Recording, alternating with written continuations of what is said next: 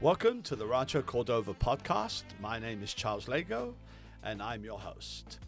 As many of you know, this podcast is brought to you by the California Capitol Film Office, right here in Rancho Cordova. And we at the Film Office also operate a small black box theater called CalCap Black Box Studios.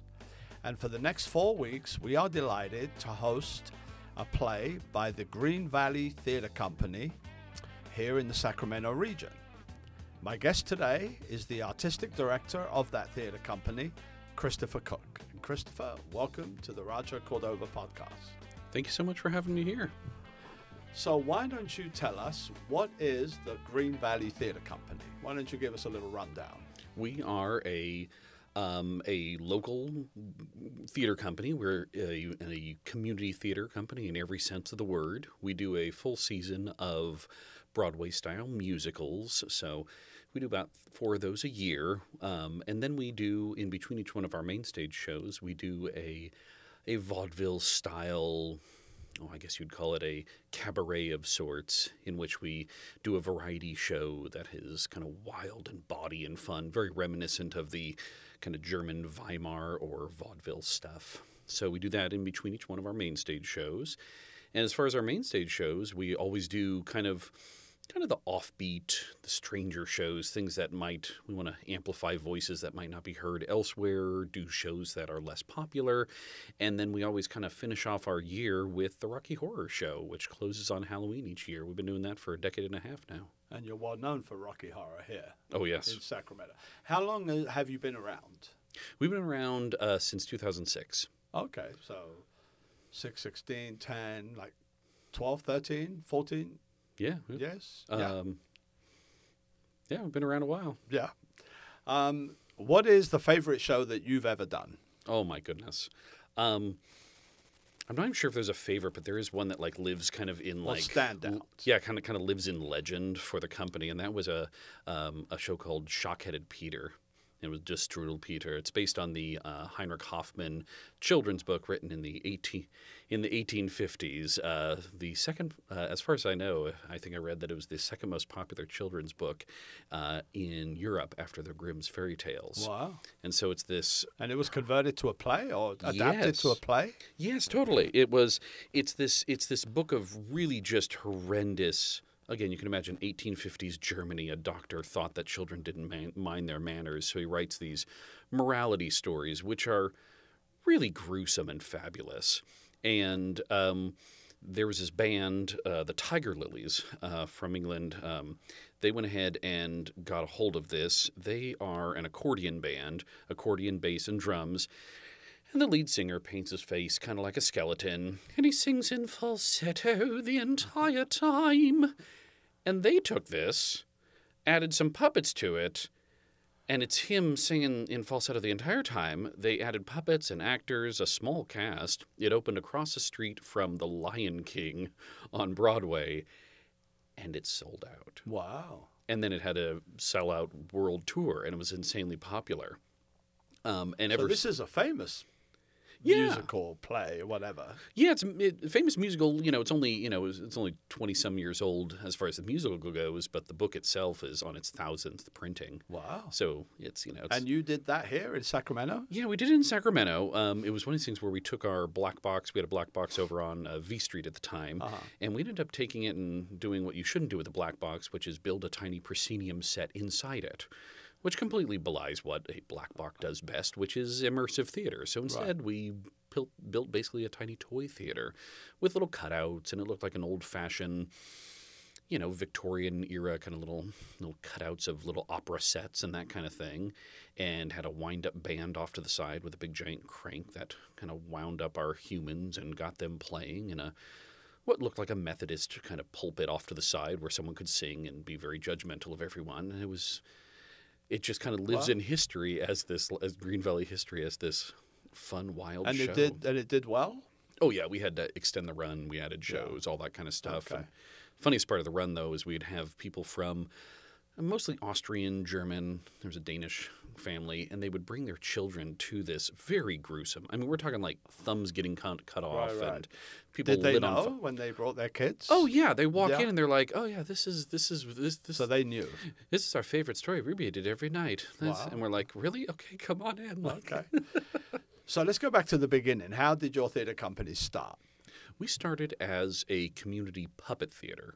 So basically, we started as a puppet theater not as a children's entertainment, but as a participatory, large-scale puppet production. Basically, something that a lot of times, when you think about community theater, you think about, you do Willy Wonka, and you do, Sound of Music, and you do these kind of classic shows, but there really wasn't this place to do kind of these different kind of large scale, unless you're in academic theater, you really can't do these large scale puppet, or I use puppet as a very kind of a loose term to describe just kind of a different way of telling stories through physical movement, through puppets, through just large imagery created on stage through stuff and people and movement. And so we started off as a puppet company. And then So you had puppeteers? oh yeah, everyone was Yeah. and it was and we And started where off did you get the puppets from? Did you make them? Or? oh yeah, we Yeah? make all the puppets. Wow, Definitely. Some of them okay. were, and we always started. And we're a little strange as a puppet theater company. We don't do like children's shows. It's not like the kind of shows where there's like a little stage. No, And no. Was it adult? we actually started out as all ages, but we've moved into just doing adult shows. Right. Actually, it's funny to say it like that. I always say big people shows. Yeah, yeah. Well, listen, adult puppet shows are very popular. They are now. Yeah. Forever, puppet theater has been relegated to children's entertainment. Right. And it is, it is just such a evocative art form because it is open-ended. Right. And so that was kind of what we started off as. We do, like I said, we are weird as a puppet theater company because usually puppet theater is, like I said, children's entertainment. It's hand puppets, something that looks a little bit like Punch and Judy. And then later in life, puppeteers will always start to, kind of break loose and kind of move out onto the stage where you can see the puppeteer at the same time as you can see the puppet. And so you end up with these very large-scale kind of, you kind of evolve into these large-scale productions, things that are like the Julie Taymor, these kind of inspired kind of thing. More drawing on like a Japanese bunraku style puppetry, where the puppeteers are working together to create one character together, and you're really not worried about the audience seeing the mechanics as it happens. And we're kind of going the opposite as a company right now. We have always been kind of out on the stage and everyone can see everything. And, some of our puppets are so large, we enveloped an audience with one of them, and each hand was 4 feet by 8 feet, and the head is this huge thing that had to drop down from Wow. the fly system, and the arms, and our poor, it was the god of rain, and he's tossing our little hero back and forth through the audience. And now we're going the opposite direction. We're kind of bringing it internal, and some of the most fun shows we're doing right now are these very small, off the wagon. Well, I say off the wagon, literally off a wagon. We have a small little kind of Renaissance wagon with a puppet stage in it, and we're kind of moving into that, moving Wow. back to the Punch and Judy and the little stuff now. But how did you start? Was it your brainchild? Or? Yeah, totally. So one morning you woke up, you thought, I'm going to start a theatre company. Yes, absolutely. You did? Yes, you have stories to tell, and it's time to start telling them. And I was working with a fiddler at the time, this amazing fiddler, and we basically, it was her string students and my own folks, both from the university that I was working with at the time, and other students. And so it was this all ages extravaganza that used music and drums and puppets to create story. And then since then, we have evolved into musicals. And the reason for that is just simply because we're a company that's always based on, we always want our work to come from those who are involved. We don't work from the top down, we work from the bottom up always, creatively and otherwise. So we don't choose a season and then try and find directors to direct Right. it. We always Do have it yourself. yeah, or we have to. Recently, it's been mostly myself directing, but in the past, it's been a different director for every show. But it's always has to be a director that comes in and says, "I have to do this show," and the reason why I have to do it is because I can't not do it.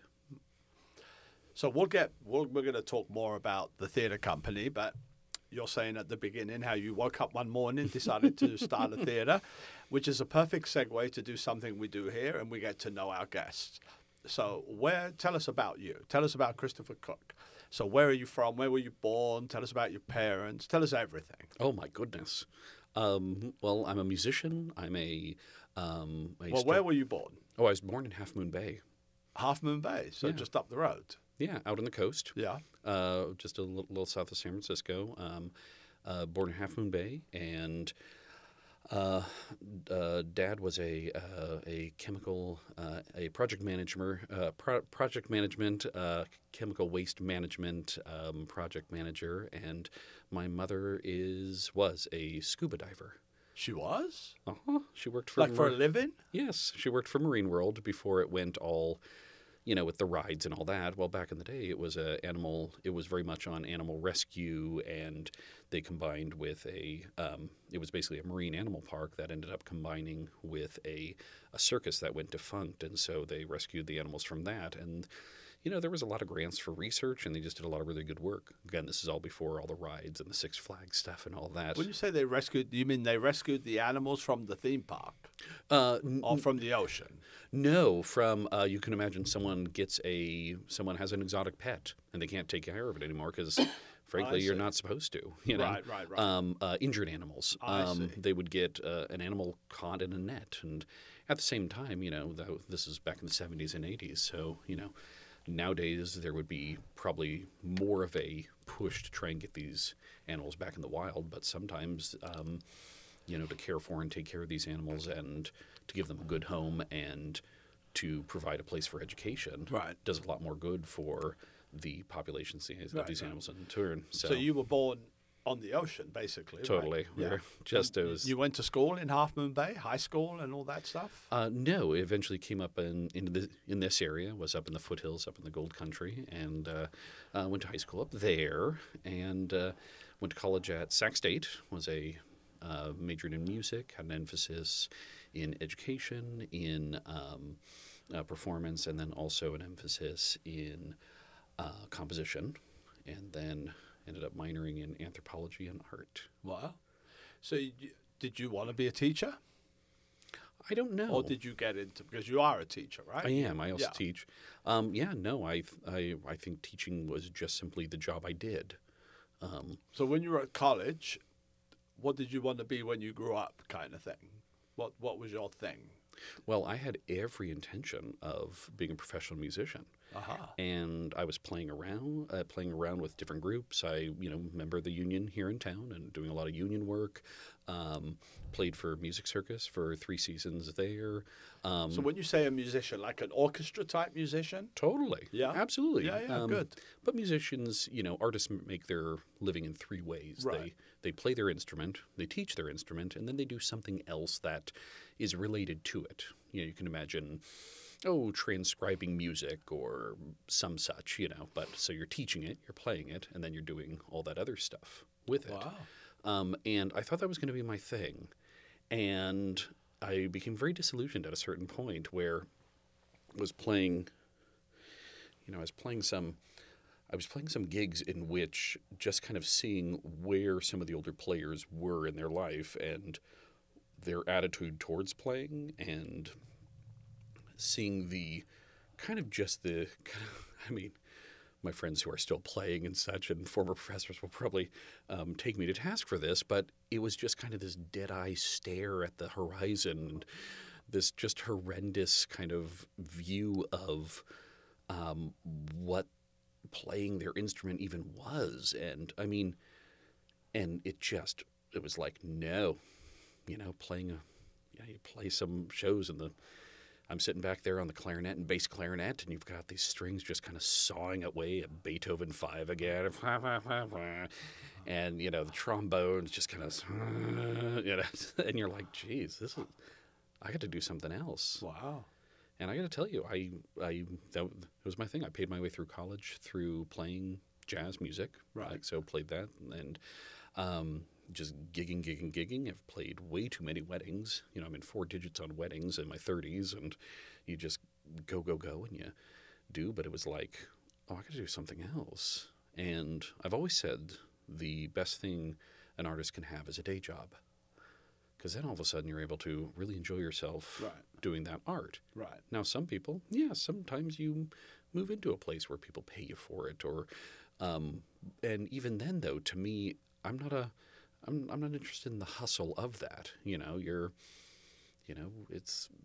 Let's make art. Let's enjoy ourselves. Let's foster creativity, as opposed to fostering everyone look at me. So. Okay. Back to the to your theater group, to the Green Valley Theater. How many people are involved? You're the artistic director. So for people that don't understand theater groups, the artistic director is sort of the CEO of the theater company and sort of directs policy and directs the direction of what you're going to do. Do you have other people involved, or is it all you? Sometimes it's all one person. It's a lot of me right now because we don't essentially have a venue of our own. Right. And so, but in the past, I mean, the way the company has run, for the last decade or so, has been basically that the board is very much a working board as opposed to a fundraising entity. The company runs very much like a for-profit. In other words, we are very careful with money. We backwards design every budget, and we basically always operate in the black. We never go in the hole on a show. Right. That's one of those things. Are you a nonprofit? Yes. Yeah. Okay. Yeah. So we're a nonprofit, but we're just very careful with things, and so as a result, the board has in the past, like I said, basically operated. It's been a creative board, so to speak. So it's folks who are directing. It's people who are actually involved, turning the lights on and off, and who bring skills to the table and creativity to the table, as opposed to fundraising to the table. And maybe we've shot ourselves in the foot over the years with that, but it also makes for a group that doesn't put its energies towards that. It also makes it for a group that when we do have donations of any size, $100 or a couple thousand that come in, it makes us just so immensely humbled and kind of very grateful. We're very careful with other people's money, even more than our own. Right. And so it just means that those kinds of things allow us to do even more and even more really wonderful work because of generosity of folks like that.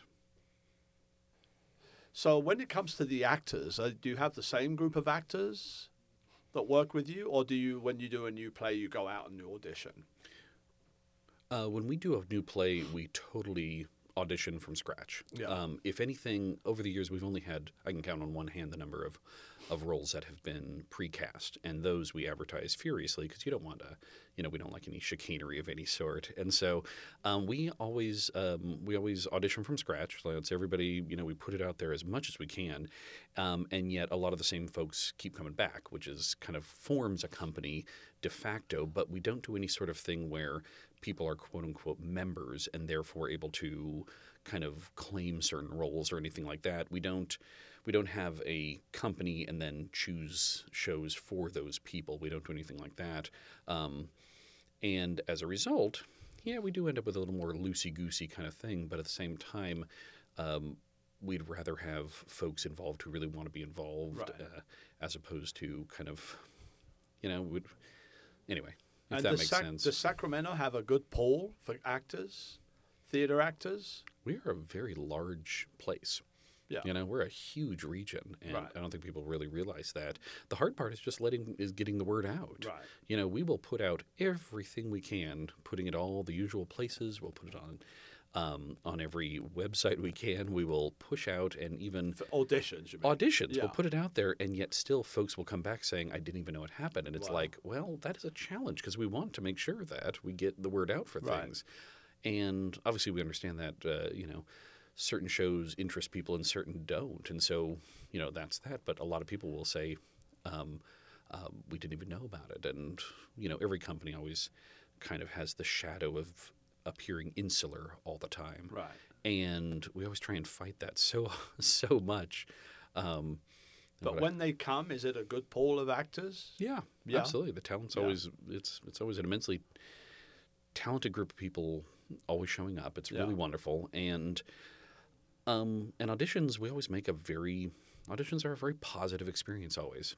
I mean, I was working with a director years ago who said something just that always has affected me, and that is that sometimes that audition is going to be the only experience somebody has with your company if you can't find a role for them or they aren't able to participate or this sort of thing. And so even the audition process has to be positive and has to be a good experience for those who show up. And so it's like, so we take that very seriously. It's like you have to run a good ship. It's not the people on one side of the table saying, oh, do you really want to be in? It's like, no, the actors are the greatest asset any company has, because whereas I can direct the bejesus out of a show, I can spend a long time making those sets, and our costume folks can just work their fingers off. Nobody comes to see that stuff. They come to see amazing actors telling stories and being incredible. Right. And so, yeah. So having produced theater, I know a little bit about it. There are two types of successful shows. There is the successful show that you do and sells out and brings in the money. Then there are the successful shows that are critically successful, but nobody comes to see it. Have you had that, or does everybody come? I find, at least what I'd hope that, I hear what you're saying, and I have let go of that now in my mind. And the reason is, and I'll use the example of the water bottle sitting next to you. If we can sell water, something that comes free from the tap, in a bottle, then we can go ahead and sell the arts.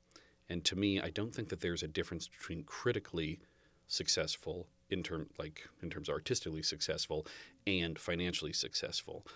I find that if the story is good, then people will see it. I find that there will be failures of non-successful moments of advertising, non-successful moments of image, that sort of thing.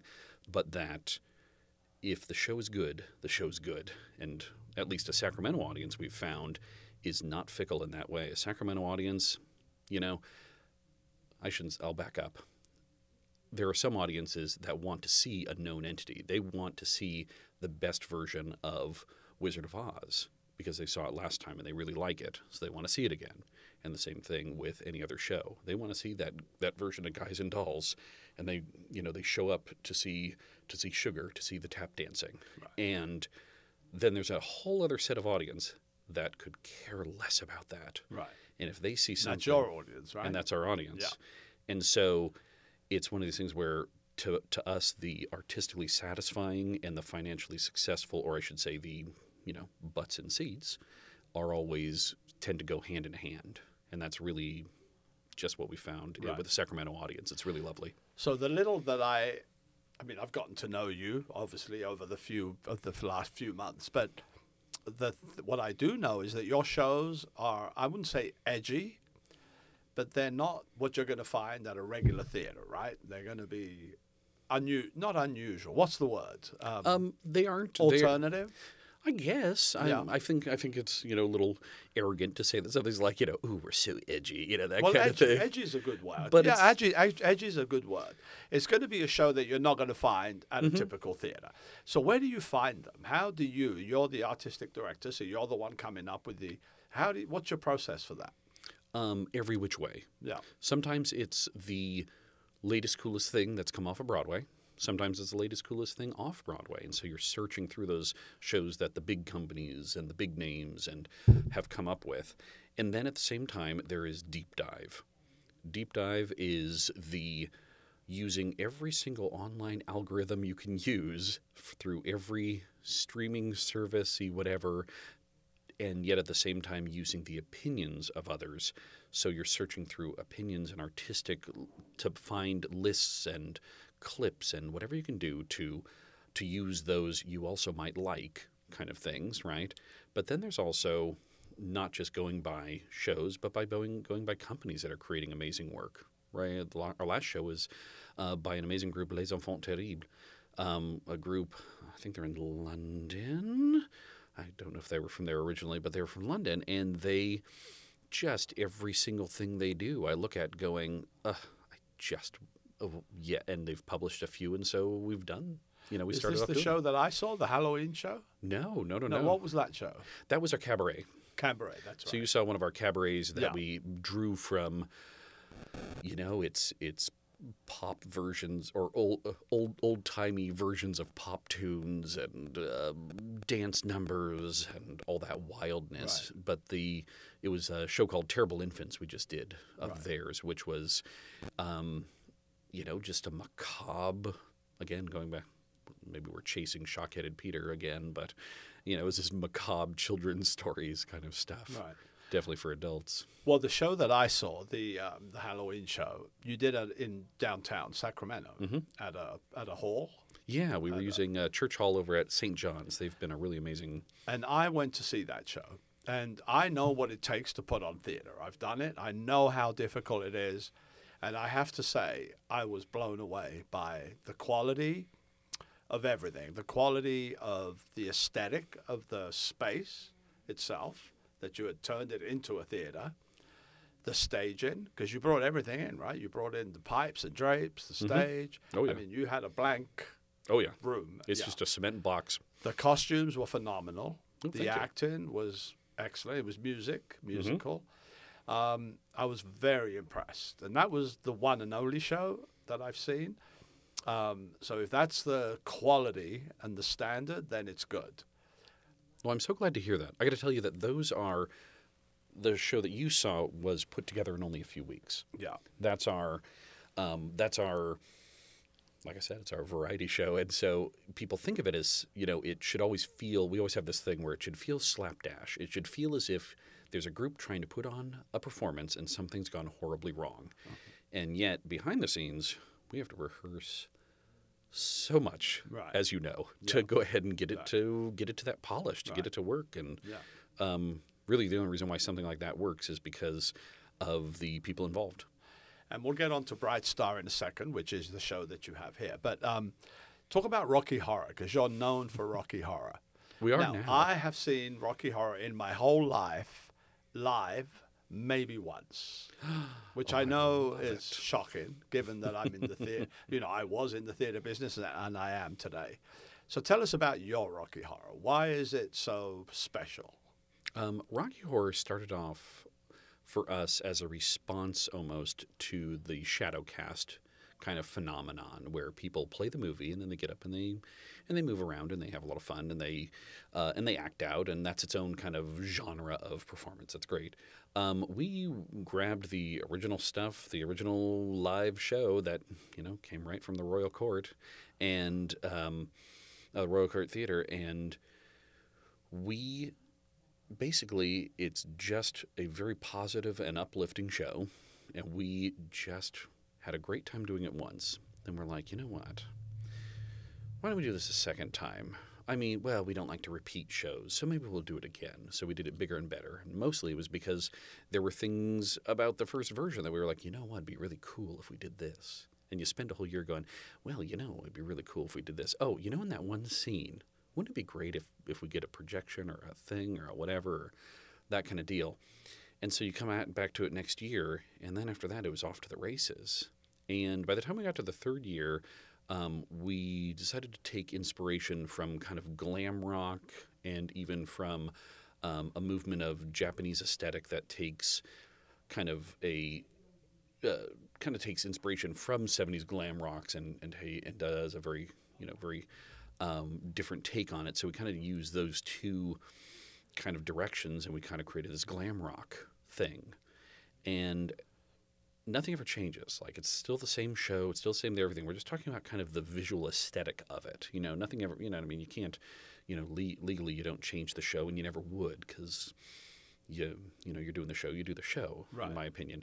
And then after that, we were off to this idea where, well, why don't we choose a new theme next year? And so now it's become this thing where almost every year it's like, what's the theme of Rocky this year? And we will have folks who will hit us up 6-8 months in advance saying, so what's the theme for Rocky this year? Because they're putting their costumes together already.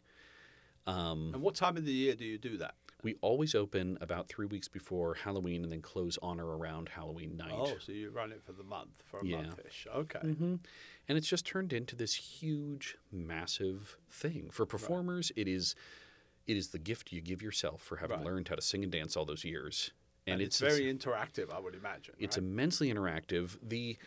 as we know, the movie and then the Shadowcast has what are called shout-outs. So it has the shout-outs. And the shout-outs are things that people shout rude things at the screen, or they'll shout something before a line, and then the actor on screen says it, and everyone laughs, and it's very, very funny. Well, when you do this live, it means that you have to know that that's happening. At the same time, you can imagine somebody leaving a space in a line and nobody's saying anything, and you're standing there with egg on your face. And so we have to carefully craft these shows to be like, if there's nobody saying anything, it has to be entertaining. And at the same time, you have to leave those pauses for someone to throw that rude word in that just slays the audience. And it becomes a rowdy, rowdy show. Wow. For a lot of folks who have been on stage say that it is unlike any other show performing because it is just sensory overload. You're standing backstage, and those first chords hit, bum, bum, bum, and people are just screaming. The entire crowd, and there's no other show you do in which the first chords hit, and you have 150 people out front just screaming. Wow. Are you planning this year's? Totally. Yeah. Yeah, we're planning this year. Do you know where yet or not yet? Yeah, we're actually going to be at, this year, the plan is to be at Westminster Presbyterian Church. Yes, they know we're coming. They have got in their church hall, they've got a very cool old kind of a 1920s vaudeville era theater that has the cute little footlights that fold up and this tiny little proscenium stage, which is much too small to do any shows on, and we just love it and think it's the greatest. And so, but it's a flat floor. It's not a raked floor with and where risers. Is that? That is right in downtown Sacramento. That'll be at O and 13th, right at the Capitol there. Okay. It's got good parking, and frankly, the folks that work there are just really wonderful folks. Yeah. So it's nice to. Same with St. John's. The only reason why we're at St. John's is just because they're amazing folks. Okay. Yeah, it's just an amazing place. So let's talk about the pandemic. What happened? How did that affect you? In a couple of ways. First of all, right before the pandemic, we lost our lease on our Black Box Theater over on Stockton Boulevard. We were right next to the UC Davis Med Center. And then after that, we executed a lease on a space out in West Sacramento. And essentially, that did not go well. They didn't want us. And that was the end of it. And so you had a lease? We had a lease. And then they changed their mind? Yeah, some really weird. Maybe they heard about Rocky Horror. Well, whatever they heard about, there were some real funky things that happened. Yeah. Some real It didn't end well. Things that should not have happened. Right. And so we were actually the second theater company that went to West Sac, and then even after executing a lease and going through the permit, all that stuff, died essentially. Wow. The other company doesn't exist anymore as a result of going to West Sac, and we survived. And we only survived based on the good graces of other places. And because for the pandemic and right before the pandemic and then during the pandemic, we climbed into bed with breweries. And we have found that we are breweries. Yeah. And we have found that we are a really good group for the beer drinking crowd. And we're really good at going into a space, setting up a theater, and putting on a show. Wow. As you saw at St. John's, Yeah. So you saw that cabaret. And so because breweries were open during the pandemic? Because a lot of them are outdoors, right? Well, basically just being able to take advantage of the either huge amount of square footage that comes along with a light industrial space of that sort. There's usually a lot of times are these large open rooms, and so either able to take advantage of that, or we were over at a campus brewery, which was just a really great relationship with them.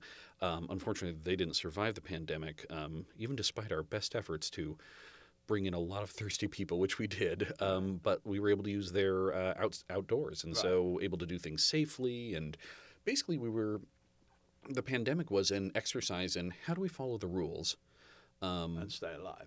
And make it fun and do our thing. But the truth is, we were a peripatetic group at that point. Our overhead was down to just our storage unit. Right. And so as a result, frankly, the pandemic, it's never been a better time to be a homeless theater company. It was very devastating to theater groups. Oh, yeah. Because theaters just closed. Totally. Yeah, and they had to keep paying the rent or not. And that was the difference. We didn't. Yeah, right. And so as a result, we've done just fine, actually. Yeah, no, the outdoor stuff was actually very fun. Yeah. We ended up putting on a really wonderful concert version of Spring Awakening. Got a nice orchestra out for that, and Wow. didn't think it would work. We're like, well, what would happen if we just had people walk up? We put 13 microphones for all 13 actors, and everyone just stands up out of a chair and starts doing. Yeah. And it was amazing. Wow. What if we I ended up having this great idea? I'm not sure it was the best idea, but I had this, what I thought was a wonderfully brilliant idea, to go ahead and take our cabaret format that we do and blend it with Baroque opera. So I took 17th and 18th century Baroque opera, and I went ahead and got a bunch of folks who do that kind of music, and then we got the string players out for it. So we got a small Baroque orchestra, and we got the people who can do it, and then we blended these, just the best of Baroque opera. We blended that with the dumbest comedy you could find that either takes place in Renaissance period or that sort of thing. We added some old-fashioned versions of modern tunes, what you might call bardcore, where people are, playing medieval lute-like style things but singing completely modern tunes. We blended that, and then we basically, added in, made one of these giant pieces. The overarching storyline was was these two ladies getting married, and that's our show. Yeah. And so we had this big giant wedding at the end. Wow. With, again, these beautiful singers just going to town and just tearing the paint off the walls. And I just love the fact that people showed up to drink beer and listen to Yeah. 17th century opera. Yeah. And the more beer they drink, the more they like it. Oh my gosh. Yeah. There were some of those 100-degree days where we Yeah. would be out there, and it was a little rough to do outside. And so one of these days we had always done our 8 o'clock shows, right? And then all of a sudden we were doing our Sunday at 7 o'clock, and we got out there at around 6:15, 6:30, and The sun's still beating. sun is still beating down, and it was a setting where you couldn't even set up your tech equipment until you're in the shade of the buildings around you. Right. And so we would have everything ready, and all the mics are plugged in, and everything's ready to go scuttling out, and then run the big cords to the big speakers and all this. And I'm sitting there with these poor audience members are all staking out their places in their folding chairs, and I'm like, this is terrible. Everyone throw your stuff down. Let's go inside. Let's start the show late. Once we have shade, we'll go ahead and bring it back. And everyone goes inside and just pounded beer. And then everyone came out to watch Spring Awakening, and it was like a Rocky Horror crowd. Yeah. Are all your shows musicals? No. No. They usually are. Yeah. But that was, again, just the result And that's of... because of your music background, right? Mhm. Yeah. Yeah, I do a lot of conducting and started... That was how I got into theater, was through Right. music. Right. No, originally the idea with the company, we had this charter at the kind of this informal charter where we're going to do 4 shows a year. One is going to be a farce, a play, a very funny farce. One is going to be an experimental puppet show. One is going to be a musical, and one's going to be Rocky. And it turned into... Well, we do mostly musicals. And that's just because that's what people were into. It's, that's what folks wanted to do. And I happen to know you have a good following, which is a good sign, right? Mm-hmm. People like it. So let's talk about the show that you're doing here, Bright Star. Yes. So Bright Star is written by Steve Martin, the actor. Mm-hmm. And as far as we know, this is the Sacramento premiere of Bright Star? Yeah, it's a regional premiere. Yeah, it's been done in the Bay Area and down in San Jose and all that. Yeah. So give us just the quick synopsis of the play Bright Star, or musical, I should say. Yeah, it's by Steve Martin and Edie Brickell, a name you haven't heard from the 90s most likely, and Edie Brickell. And basically, they took a true story and obviously fictionalized, but it's based on a true story. It's a story of a young lady. This is set in the 20s and in the 40s. And so it's about a gal who's, boy meets girl, love story, and their kid is taken away from them. They're, put up for adoption. And years later, I don't want to give it away, but basically just that it is a...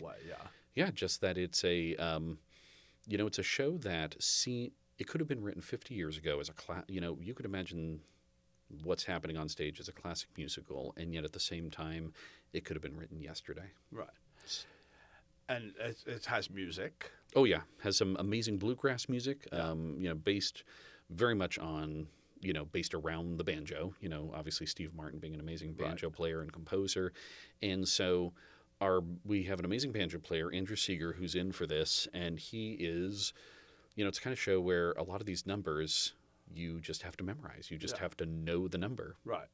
There's some really great videos of Steve Martin showing the guys who played it on Broadway, showing them how to play it, and in those videos he's like, well, you just got to do it like this. And they just kind of they learn it like banjo players learn a lot of music, which is by listening and doing and learning one-to-one as opposed to written on the page. And so he's had to learn it that way. He's had to just learn it and do. It takes, 3 or 4 banjos to even play the show, different tunings and all that stuff. And then we have an amazing fiddle player, Annie Koch, who's just done everything, and a really brilliant fiddler and classical musician as well. But she's here. And then our cellist is cellist with the Camellia Symphony, and I think he also plays with Folsom Symphony. Might be Auburn, I can't remember. Our bassist is a longtime player with us who has just done a ridiculous amount of musical theater and is just the guy you always want playing bass in your orchestra. Music director Deanne Goles, piano player who has played for years as kind of the house kind of director for all the places. So everyone, and then of course Peter Halldorf on the washboard, because what good bluegrass show would be without a washboard, right? So we actually have a clip that we're going to play. What is the clip we're going to hear? This is from just our rehearsals. We decided to record some of our rehearsals. This is Whoa Mama. And this takes place in the show where the 2 lead characters are, they're 2 young kids. They're, in their late 20s or I should say in their late teens. And they have just, they're kind of starting to flirt a bit more. It's kind of become a little more serious between them. And Whoa Mama is what's called, in musical theater, a conditional love song.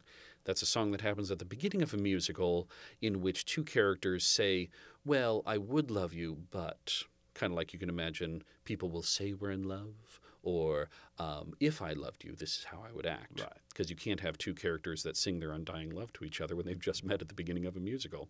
So this is Whoa Mama, the conditional love song. Well, let's take a listen.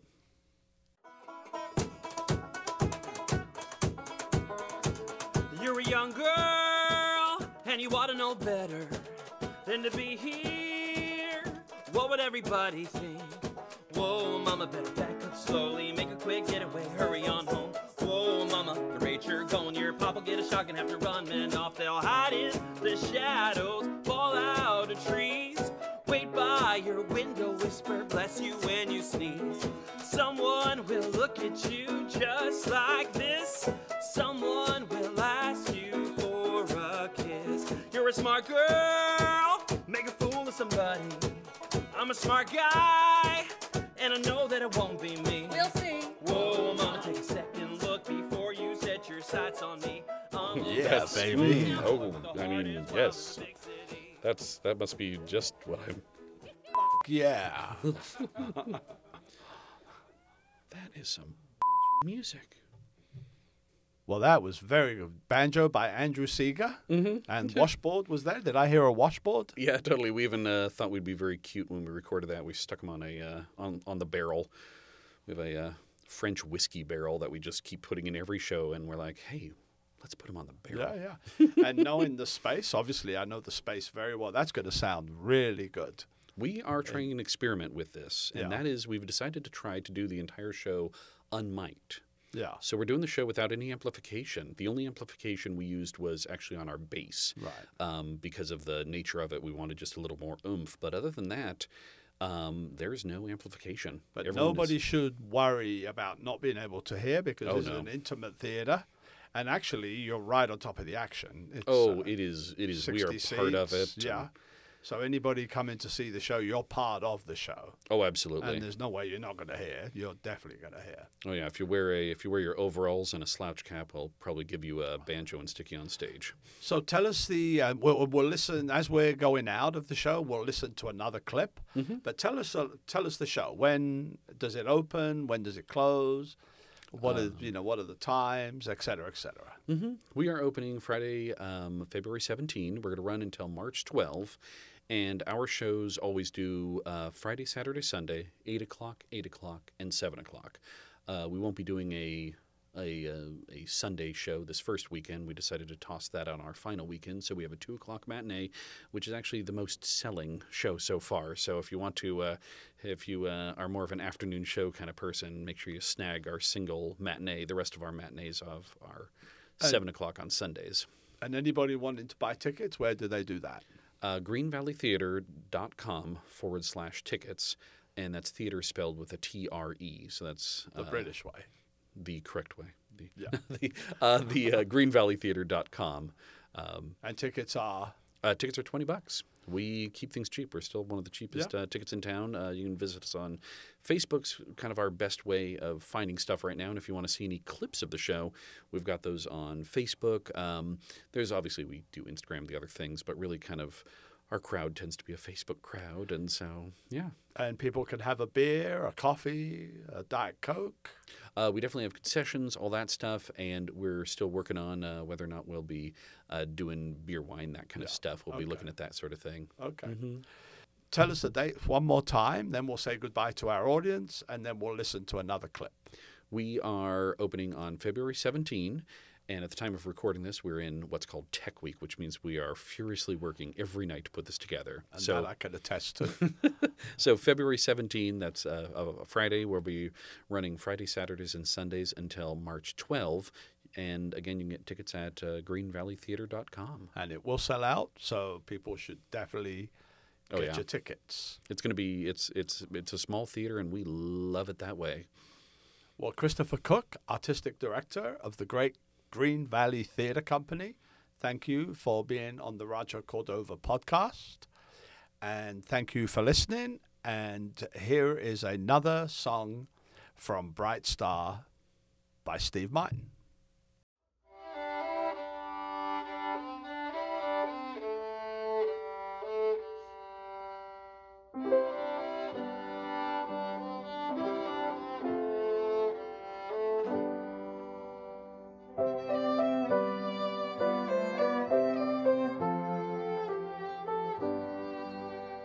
What could be better than holding you close to me like this?